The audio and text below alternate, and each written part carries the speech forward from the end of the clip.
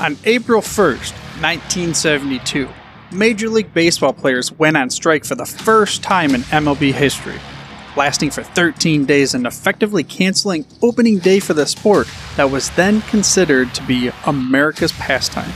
About a month and a half later, this week's guests join an organization looking to accomplish the same thing as these players, and it all revolves around the NFLPA. Welcome to the Football History Dude podcast, where each episode is a journey back in time to learn about the rich history of the NFL. Your host is Arnie Chapman. Football is his passion, and he wants you to come along with him to explore the yesteryear of the gridiron. So hop on board his DeLorean and let's get this baby up to 88 miles per hour. This time as we step off the DeLorean, the date is May 15th in 1972, and we're in Washington, D.C. Why are we here? Well, we're here to greet this week's guest as he starts his new journey with the NFL Players Association. His name is Richard Berthelsen, and he stops by to give us a first-hand, primary source account to the fight for player rights for 40 years. That's 4 decades. That's a long time. And he was armed with a law degree and a go-get-em attitude back in 1972. Richard would work closely with the likes of John Mackey, Gene Upshaw, and many others throughout the NFLPA. He is considered on the NFLPA's website to be one of 60 heroes of the association. The title on the site says he is the NFLPA's trusted legal counsel. Well, that is, he was, because he's retired now. And I'll go ahead and leave links to this page and more in the show notes for you, which, by the way, you can get to the show notes of your podcast player of choice or by heading to thefootballhistorydude.com. Again, that's thefootballhistorydude.com. It's the best place to go to get more information about topics and guests that I bring on the show. Also, if you like to go get more involved and help out the show, you can support the show in various ways. You can review the show, you subscribe for free, you can offer a donation, or you can even get a little bit of merchandise about the Football History Dude. Again, that's over at the website, thefootballhistorydude.com. But for now, let's get into the interview with the NFLPA's trusted legal counsel, Mr. Richard Berthelsen. Hey Richard, welcome to the Football History Dude podcast. Well, thank you. Glad to be with you. So coming out of graduating out of law school in what it was 1969 or something like that, and going into the NFLPA like not too long after, how did you fall into that type of a position coming out of law school? Well, it had more to do with my law school, frankly, than anything. I had a classmate by the name of Ed Garvey. We entered law school at the same time. He was from Burlington, Wisconsin. I was from Racine, Wisconsin. And Ed went to a labor law firm in Minneapolis after we graduated in '69. That firm ended up representing the NFL Players Association a couple years later. At the same time, another classmate in law school was Pat Richter, an All-American tight end for the Wisconsin Badgers, who also went to law school in the offseason when he was playing in the NFL, playing for the Redskins. Pat was on the executive committee. So they hired Ed as their full-time executive director in 1971, and then they looked to hiring a full-time in-house lawyer. So both Pat and Ed recommended me. So I took my job with the Players Association starting May 15th of 1972, 3 years after I graduated from law school. So it was more of a by connections type. Was that something that you ever thought you would get into as far as the sports law?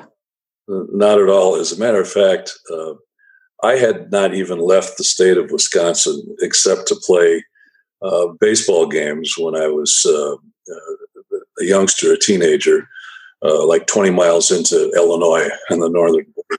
I had never even been on an airplane until after my second year in law school, when I did a couple of interviews in New York. But I decided to stay in Wisconsin rather than to go to New York. But little did I know that I would go to Washington instead 3 years later. Right. Yeah, that's a little bit of a change for you. Like you said, you've been there for so long. And speaking of change, the NFL itself was going through a lot of change when you first started. with the merger. What was it like running with the Players Association during those mergers and having two different associations coming together at the same time? The NFL and the AFL merged officially in 1966, but they didn't have interleague play until 1970. They had the Super Bowl, but the leagues remained apart, and so did the Players Associations until 1970. But then they started interleague play in 1970. That's when the Colts jumped to the AFC, and the Browns did the same. And it just wasn't practical for the Players Associations to remain separate. So that was the big thing in 1970. It was really like starting a new organization. And so the issues, that's 2 years before I joined the staff, the issues then were basically just getting the new organization recognized. And so when I arrived in D.C. 2 years later, they signed a 4-year agreement. It was really the first time the players were really preparing for real collective bargaining about all the issues that unions and companies normally talk about. Up to that time, it was just a matter of putting the two organizations together and being recognized by the NFL. So it was a real empty slate when I started. And when the player reps started talking about what their proposals, what their demands would be in 1974, when the CBA was up, it was like every guy was just writing out his Christmas list of all the things that he wants to happen. And so my job when I started, and I still have the letter that Ed Garvey sent me. That was kind of my job description at the time. And I kind of laugh now because I look at that letter and paragraphs in that letter indicating, well, you'll have this job and you'll have that job, are now entire departments. Right. At the NFLPA. For example, one of my jobs was in the group licensing program to, when we would get outside licensees, we would have to get the permission of the players that licensee wanted to use. And so through the player reps, we would obtain authorizations. And so that was just a minor part of my job. Now we have a licensing operation at the NFLPA in Washington. I think it has over 30 employees. And literally hundreds of millions over the years in revenue. But that was just a small part of my job description when I started in 1972. Right. Yeah, you had to wear many hats as many people in organizations that are starting up, and I guess you can call them a startup type of organization. What did you focus on as far as, sure, you had all these hats, but what was your main priorities when it was part of the collective bargaining and getting in 74? Like, did you focus on certain responsibilities there, or was it more of generality, collecting information? Yeah, about 65% of my job was being a lawyer, and that included representing individual players in disputes with their club, called grievances. We had two types of grievances. There was an injury grievance where a guy is hurt and still not recovered from an injury, and then the club cuts him, saying he's okay. And the player says, no, I wasn't recovered yet. So he makes a claim for his salary. So I had about 15 to 20 of those cases pending when I took my job. We had non-injury grievances, which would be like a dispute over a bonus clause, for example. And for those kinds of cases, Pete Rozelle, the commissioner, was the arbitrator. So the grievance caseload was all mine when I took the job, and that took a lot of my time. But like I say, I also did the licensing work. We would represent players who were disciplined by the league, and the preparation for collective bargaining. One other thing that I was assigned was to prepare for and arrange everything for the first ever player convention of the NFLPA with the two combined organizations, which occurred in Las Vegas in early 1974. So I had a pretty full plate, and there were just two of us, Ed Garvey, the executive director, and myself. My title was staff counsel.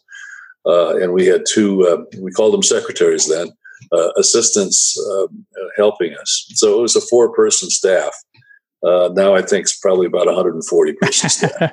Quite a few changes since. Right, yeah, a little bit of growth there. And Ed Garvey is not a new name to this podcast. We've talked about him in different lights. Of course, when we had Players Association episodes, what was his role, or as far as growing and starting the NFL Players Association?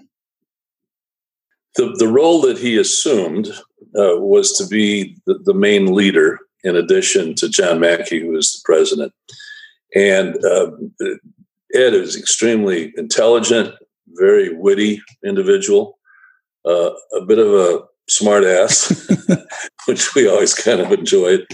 But I don't know if Ed prioritized it this way, but what I could say, working for him for over 10 years, that more than anything else, he was an educator.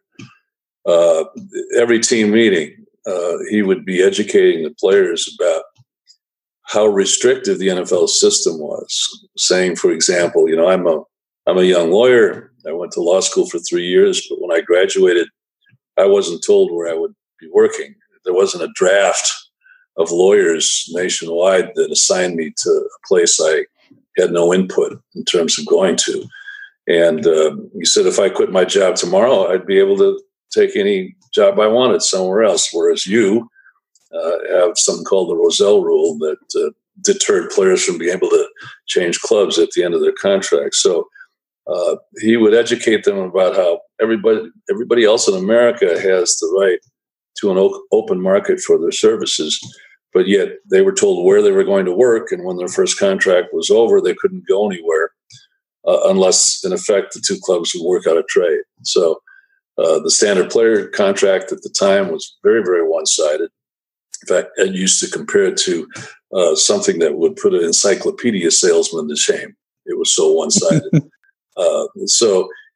And Ed was not shy about talking to the media, giving speeches, appearing before Congress, whenever and whatever he could do to spread the word about how backward the NFL and professional sports in general were in terms of treatment of employees than other industries in the country.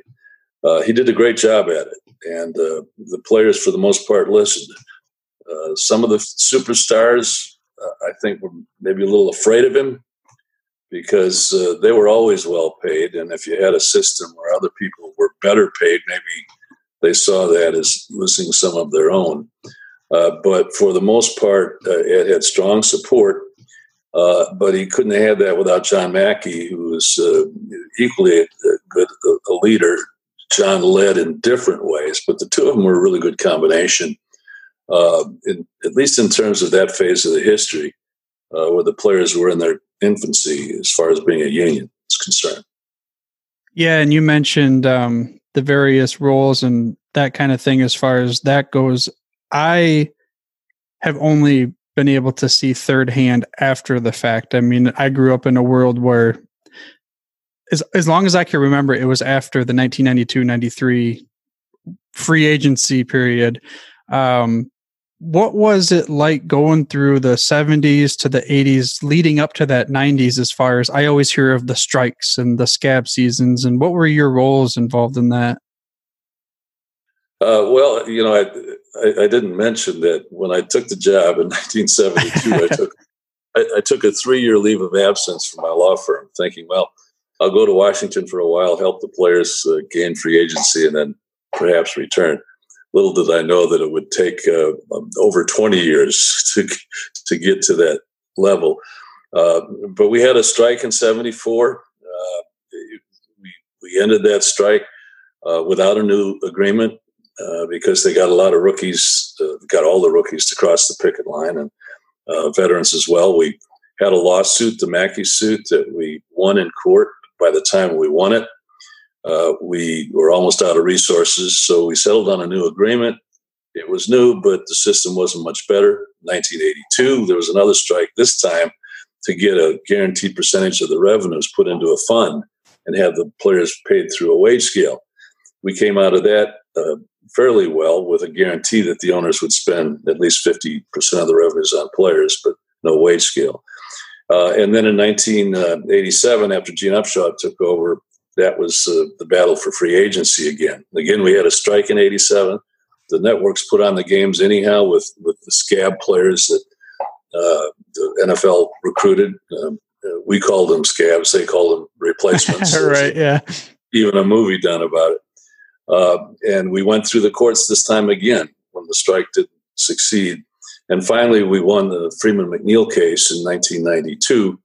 And we were determined not to make the same mistake we had made back in 1977. So we wouldn't settle on a new system without a guaranteed percentage of the revenues and free agency for virtually all players. So 93 was kind of the watershed moment, as it were, in terms of the players finally turning a corner and having what they deserve. And after 93, Paul Tagliabue, the commissioner, Gene Upshaw, executive director, had a great relationship. We extended the agreement 3 or 4 times. And then finally it expired in March of 2011. By then, Gene had died in 2008. And I was executive director for a while. And then I oversaw the process for picking a successor to Gene. That was Dee Smith. And Dee asked me to stay on through the next negotiation, which was the lockout in 2011. Now, maybe that's something you will remember at your young age. Right. But it was the first lockout that I'd ever experienced. And it was my last go-round with it. So then I retired a year later. Yeah, and you mentioned Gene Upshaw. You took over there as an interim director for a while and helped lead the charge to find the successor. What were you and your organization looking for in the next leader of the Players Association? Well, I don't know that I could answer that question for a majority of people, frankly. At the time, we had a couple players, 2 or 3 players on our executive committee who were retiring. And one of them wanted the job that Gene vacated with his death. So we had a group of people who saw that as the direction to go. There was another past president of the NFLPA who always thought would be qualified for the job. So he had his supporters. And so what I thought was most important is that the procedure be as open and as objective as possible, so that we wouldn't have a lot of infighting among the players who had been leaders, frankly. It wasn't an easy situation to manage, but the best way to do it, and I have to say Kevin Mawai, just this last summer, inducted in the NFL Hall of Fame, or Pro Football Hall of Fame. He became president just before Gene died. And Kevin had the same focus that I did on making the process as open as it could possibly be. So we appointed a committee, a search committee among the executive committee, but we also hired an outside firm to do all the legwork for us, a firm in Chicago, and it happened to have with it a former NHL player who kind of knew the mentality of the professional athlete. So he helped quite a bit. So there was a lot of media attention to the process. I did all the team meetings that year and assured the players that it was going to be open and transparent. And that's the way it ended up being. And Dee Smith was chosen not necessarily because the players said, well, what we want is a lawyer who's practiced law in D.C. for X number of years. Out of 5 final candidates, Dee impressed the player reps the most, and so he was voted in. Some might say, looking back at the situation, the fact that he had not been involved at all previously in the NFLPA could be a good explanation for having a better chance for the job, because there are other candidates who had, and that tended to, I think divide is too strong of a word, but it tended to make players who were, supportive of one guy against players who were supportive of another guy. And I'm sure there are player reps in their ultimate vote who thought, look, it'll be better to have someone new who's not been involved in any of this. So these differences we have among each other as to who should lead, maybe that's the best way to resolve them. And so Dee got elected in 2009, which was 2 years away from the lockout we had in 2011. Yeah, and you mentioned great leader. You had a good relationship with Gene Upshaw, from what I understand, right? Oh, yes. In fact, my relationship with Gene went way back to 1974. One of my jobs then was to set up the initial picket lines for the camps that are opening the earliest. And the Chargers that year were opening on July 1st. The Cowboys, I think 4 or 5 days later, up in Thousand Oaks, California.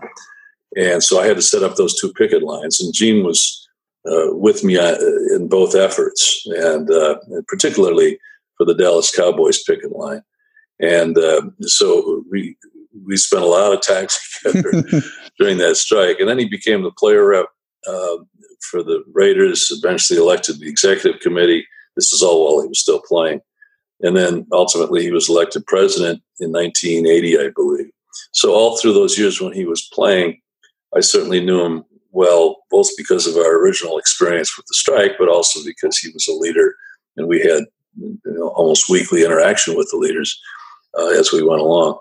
But then when he retired in 1983, Ed Garvey convinced him to take his job. They got the approval of the executive committee. I was leaving at the time because I thought maybe there were some other things I could do, but both Gene and Ed asked me to stay on, and I agreed to. And I think it's probably the best decision I ever made, because 25 years after that, Gene and I worked together very closely, had a fantastic relationship. You probably couldn't have two people with more differing personalities. Maybe that's why it worked. But we became as close of friends as we were associates working at the NFLPA. He's by far the greatest leader I have ever had the pleasure to know and to deal with. I still think about him every day. So you mentioned 25 more years after that point in time, and you were there for 40 years to the date was your retirement? To the day, yeah. When it came to the terms of my retirement after the lockout was settled in 2011, after 40 years, there's a lot of things to talk about. Will you remain on doing anything, et cetera? So in negotiating what was then a 3-year consulting agreement, it was kind of my idea, selfishly, to make the official retirement date the same as the date I started. So I started in 72, May 15th. It was a Monday. And that was my actual retirement date 40 years later in 2012. I'm not sure it was a Monday, but it was still the same day. Right, yeah. And of course, you've seen the NFL go from, of course, a very good competing league to the point where now it's America's favorite sport, dominant. What made you stay on for 40 years, you think? Well, I enjoyed the work. There wasn't a day that I dreaded going to the office. And having worked as a practicing attorney for 3 years, I knew the difficulty of attracting clients, keeping clients, and having to keep track of your time and billing for it. It was a job that I could apply my legal skills and not have to worry about collecting fees from a client. And I think more than anything else, we really hadn't achieved our original objectives yet. And I liked Gene so much that I thought, what the heck? I mean, I'll try it for a year or two, see what happens.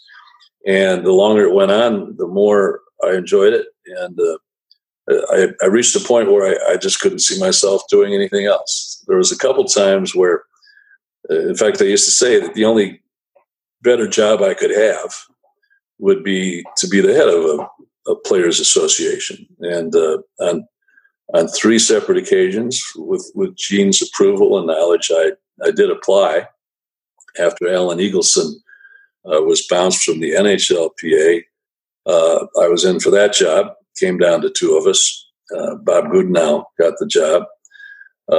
Then in basketball, after Charlie Grantham stepped down, I was one of the final people. And the last one was in hockey, where it came down to me and someone else. And that person was deemed to have more of a passion for hockey than I did. So he got the job, but they fired him a year later. But by that time, Gene had just died, and I had all I could handle by taking his job over. That was in 2000, 2008, 2007, 2008.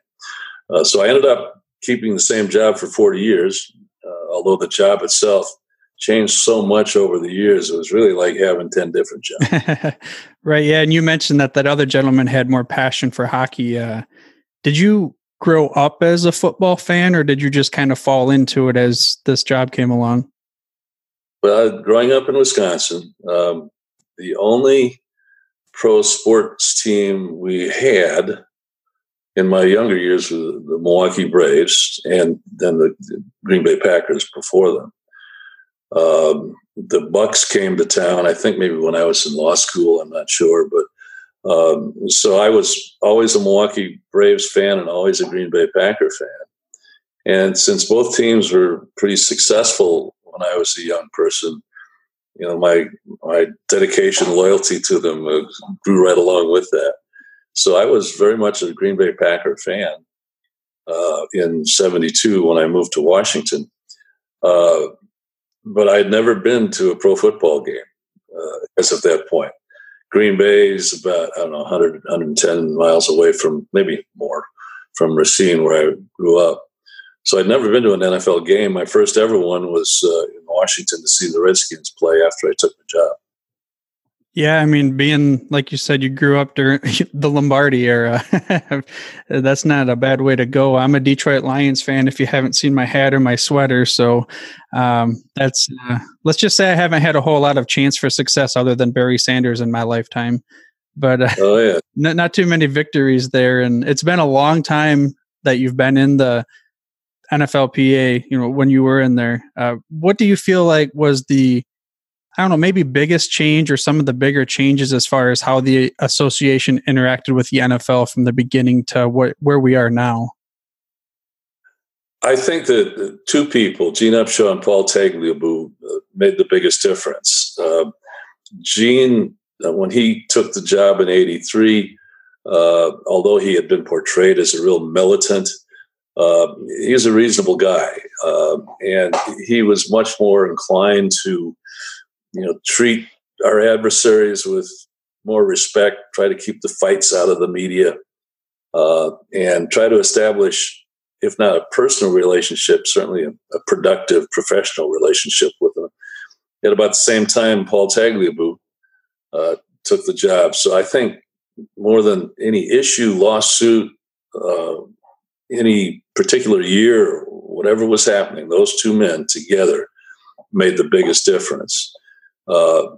They made, along with the help of the rest of us, a deal in '93, which gave free agency to the players for the first time, and also guaranteed percentage of the revenues. There was also a salary cap. But it made us partners, in effect. It was not an easy word to use at first because we'd been fighting for so long. But Gene and Paul established that partnership.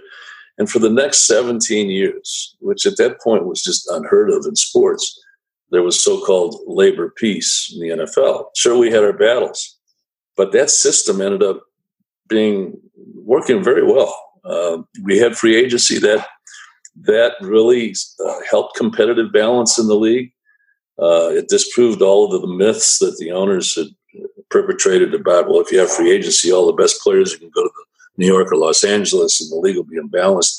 All of those things were disproven. New stadiums were built. So that point in '93, which I called the watershed, truly was that, because after '93, the players had a fair share of the revenues and they had free agency. The owners had enough stability to build new stadiums, get new TV contracts, really take advantage of the technology going into cable TV. And so both players and owners really flourished. And I don't use that word to exaggerate. After '93 and going through the time when Gene died, unfortunately, in 2008, and when Paul Tagliabue stepped aside in 2007. After that, that's when the fighting started again. speaking of that, there's this time that, so we all have, especially with you, 40 years in that career. Everybody that's been in their career for a long time, they get to the point where they feel fairly comfortable with a particular outcome before they go into that situation. But then, bam, they get hit in the face, and it just, the whole Mike Tyson thing, everybody has a plan till they get punched in the mouth, and it just went totally different. Do you recall a time when that happened and then how you guys overcame that? Number one on that list for me would be when we lost the Marvin Powell case. I don't mean to get into a lot of legal talk here, but after the 82 agreement was over in 87, we wanted to make free agency our highest priority. The strike didn't work, so we had to file suit. And what we filed suit against was the owner's plan to continue the restrictions on free agency. And our position was legally that since the agreement was over, they couldn't continue a system anymore that we hadn't agreed to. The first court agreed with us, basically, and that was in January of 1988. But the Eighth Circuit Court of Appeals ruled in 1989, I think it was November 1st, that the owners would still be able to use the system, that we couldn't sue them under the antitrust laws so long as we remained a union, saying that the labor laws control, so unionized employees can't sue their employers under the antitrust laws, which was obviously the biggest threat that we posed to the owners. And so we had to decide where were we going to go from there. We had talked about it previously, and the decision was relatively easy. It was to, in effect, blow ourselves up as a union. Because if we wouldn't be a union anymore, then the owners wouldn't have the exemption from the antitrust laws. And it was a hard pill to swallow. But the player reps voted to dissolve as a union. We reconstituted ourselves as a professional association. Like I said, like the American Bar Association or the American Medical Association.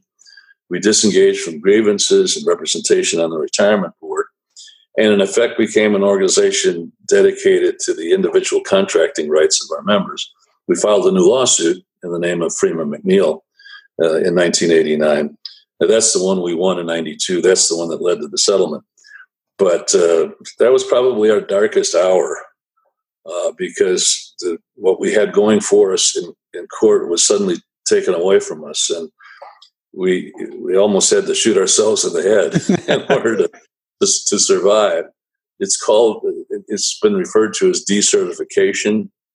That's the commonly used word to describe it. I mean, I'll accept it, although technically it's not accurate under the law. Decertification of a union is usually when the employees vote to say we don't want the union anymore. This was a case where everyone, the staff, the player leaders, the members were saying it's going to benefit the owners more than us for us to be a union, so we're just going to dissolve. And ended up being the best thing we ever did.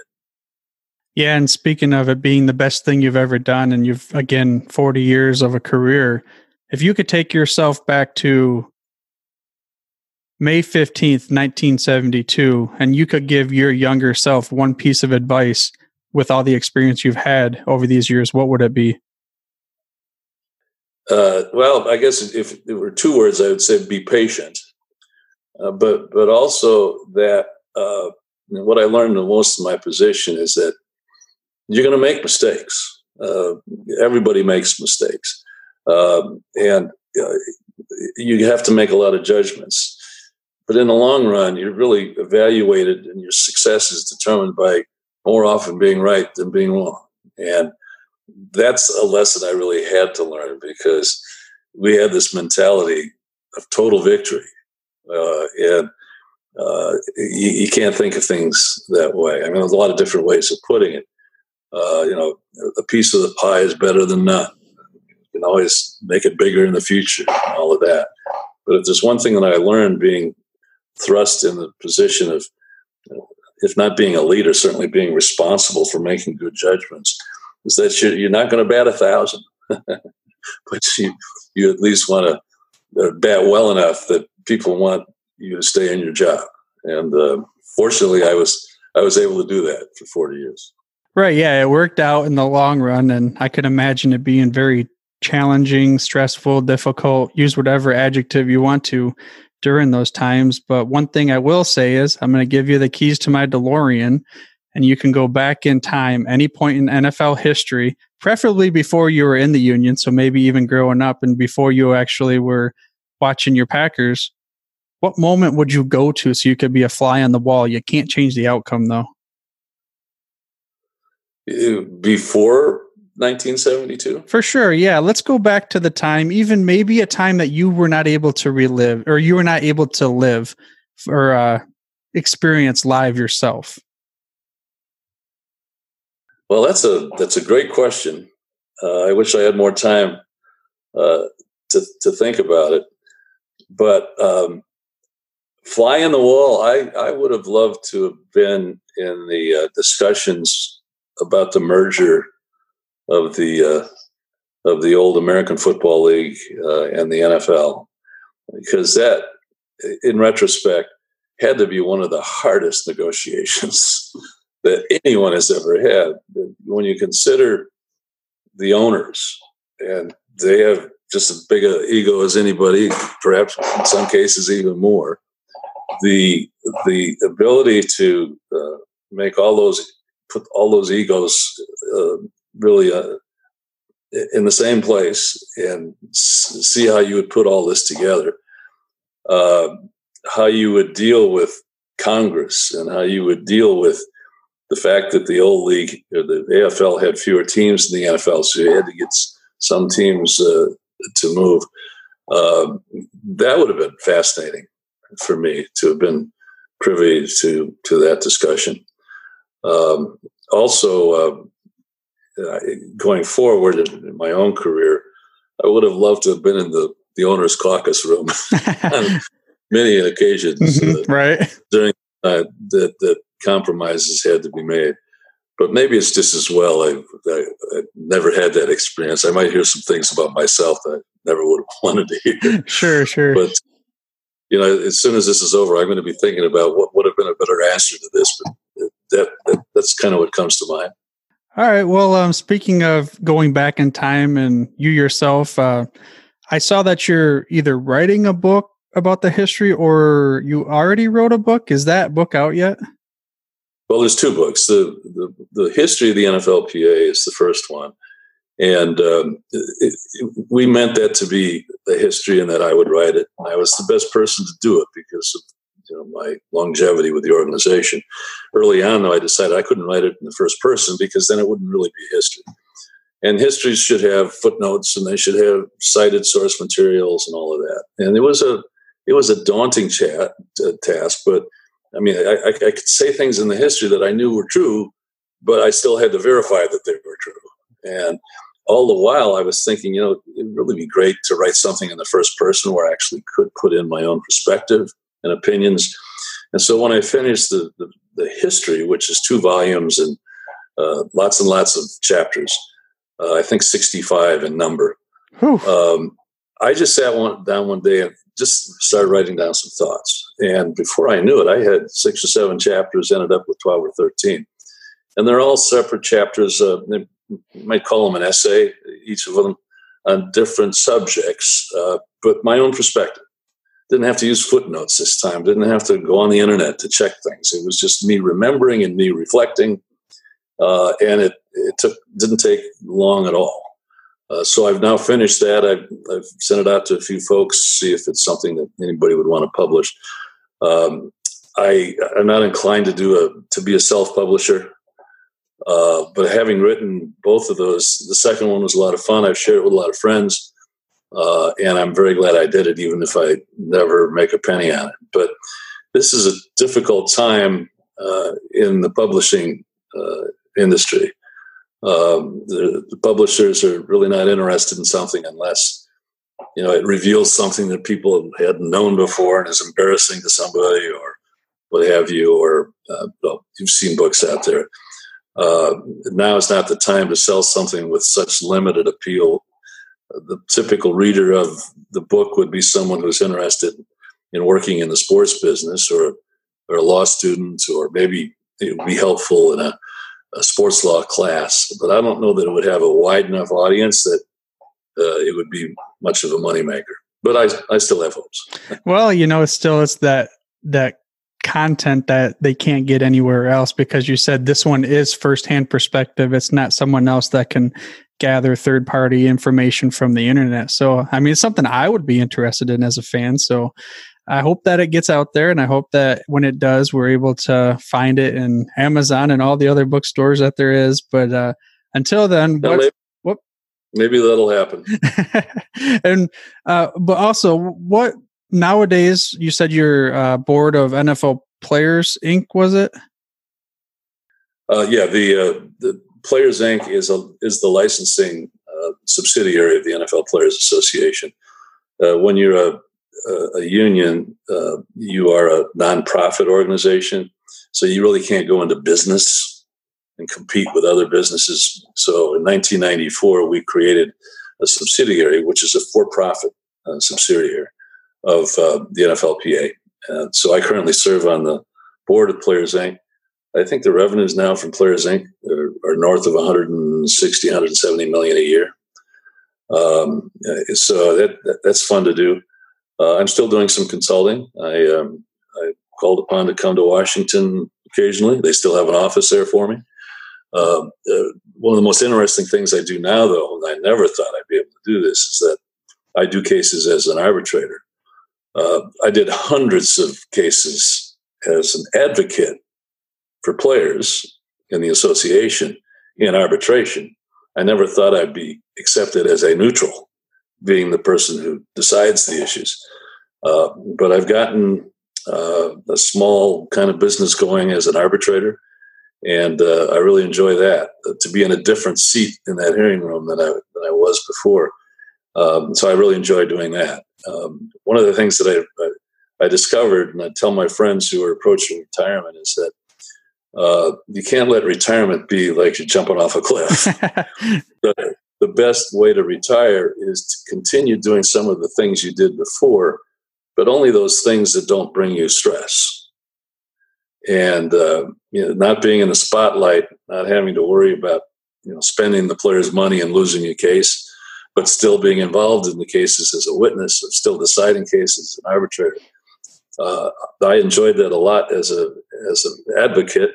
The fact that I can still be involved as a witness or as an arbitrator and not have to lose sleep the night before the hearing like I used to, because I had so much at stake. So I stay pretty busy, and I think I'm much the better for it. And besides, I thought I'd be a better golfer so I could play more. It's not true. You don't become a better golfer even if you play every day, at least in my case. Well, you've given some good information, like through your wealth of experience as far as the Players Association goes in your career. And then, of course, some after the fact, with this whole, I get a chance to be on the other side type of thing. Is there any other words of wisdom or things that you would like to recommend to the listeners of this show?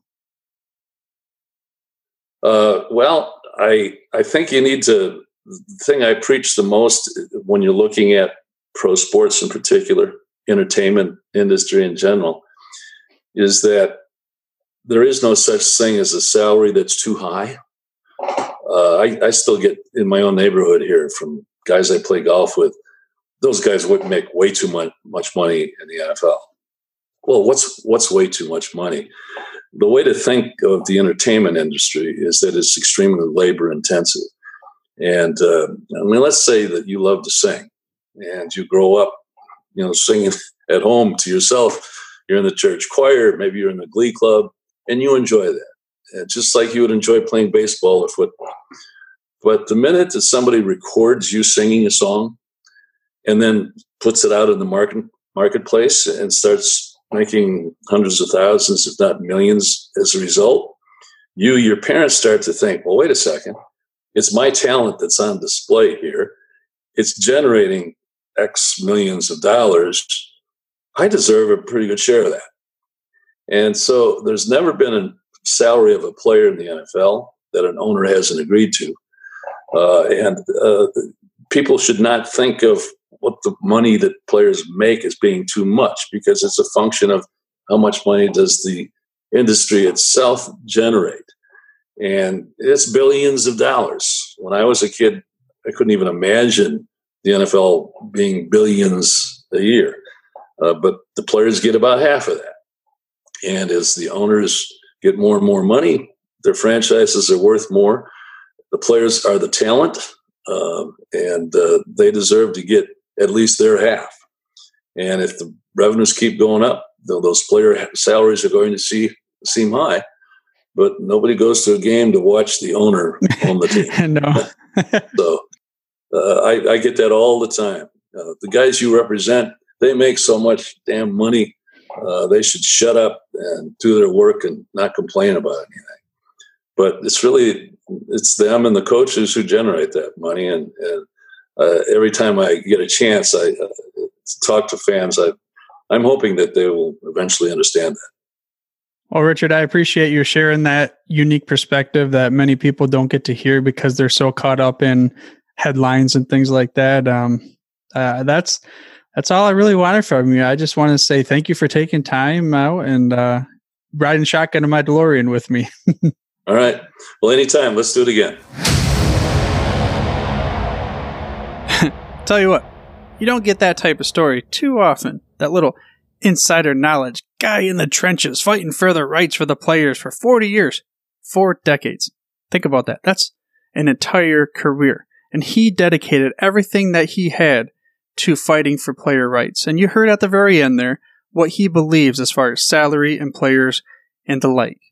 Now, I hope you did enjoy listening to getting this inside scoop, the gridiron inside knowledge nuggets about how the NFLPA has worked over the years and how it's evolved. I mean, think about that. He mentioned at the very beginning there were paragraphs that now have entire departments about what he had to do. So, let's just say, as things do, they all grow.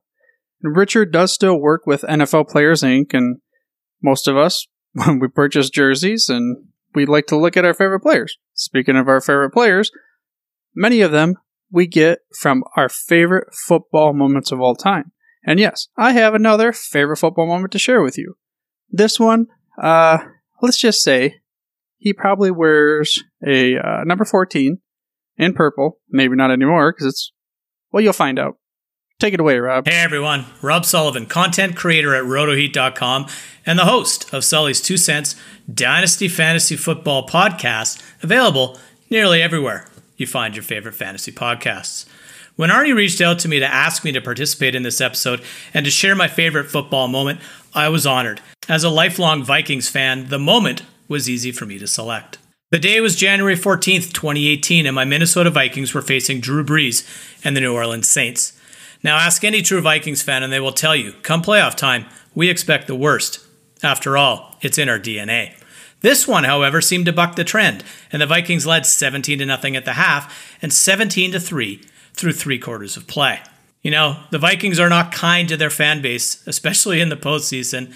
This one, as it turns out, was far from over. After an interception of Case Keenum, Drew Brees hits Michael Thomas on a 3-yard pass to make it 17-14.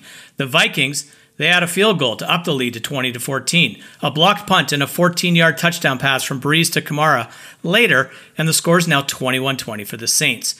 The Vikings come back and add another field goal. Saints, Will Lutz responds, and the Vikings find themselves down by 1 with 10 seconds left to play with the ball on their own 39-yard line. The play the Vikings ran was called Buffalo Right 7 Heaven. The intent behind the play was to have a receiver catch the ball and then run out of bounds to stop the clock in time to kick a field goal. Keenum's pass was high. Diggs had to leap into the air to make the catch. Attempting a diving tackle on Diggs was Saints safety Marcus Williams, and instead he missed that tackle and collided with cornerback Ken Crawley. Diggs makes the catch, stumbles, managed to regain his balance, and stay in bounds. I will never forget how loud I was yelling at 14 to get the hell out of bounds. Thank goodness he didn't listen to me. Instead, Diggs took it to the house untouched, and the Vikings walked off with a 29-24 victory. The game was the first in NFL playoff history to end in a touchdown as time expired, and it's easily my favorite football moment. I just wish that my favorite football moment would have come 2 games later. There you go. Minnesota Miracle. A play that will live on and is one of the most exciting in NFL playoff history for a long time, if not ever. And if you're interested in sharing your favorite football moment, or even state your case for someone you think should be in the Hall of Fame today, you can go ahead and do so over at myfootballmoment.com. But for now, dudes, I'm through if you're through. Thank you for listening to this episode of the Football History Dude. To make sure you're the first to get the next episode, please subscribe on your podcast player of choice and head on over to thefootballhistorydude.com for the show notes and more information on the history of the NFL. And remember, dudes, where we're going, we don't need roads.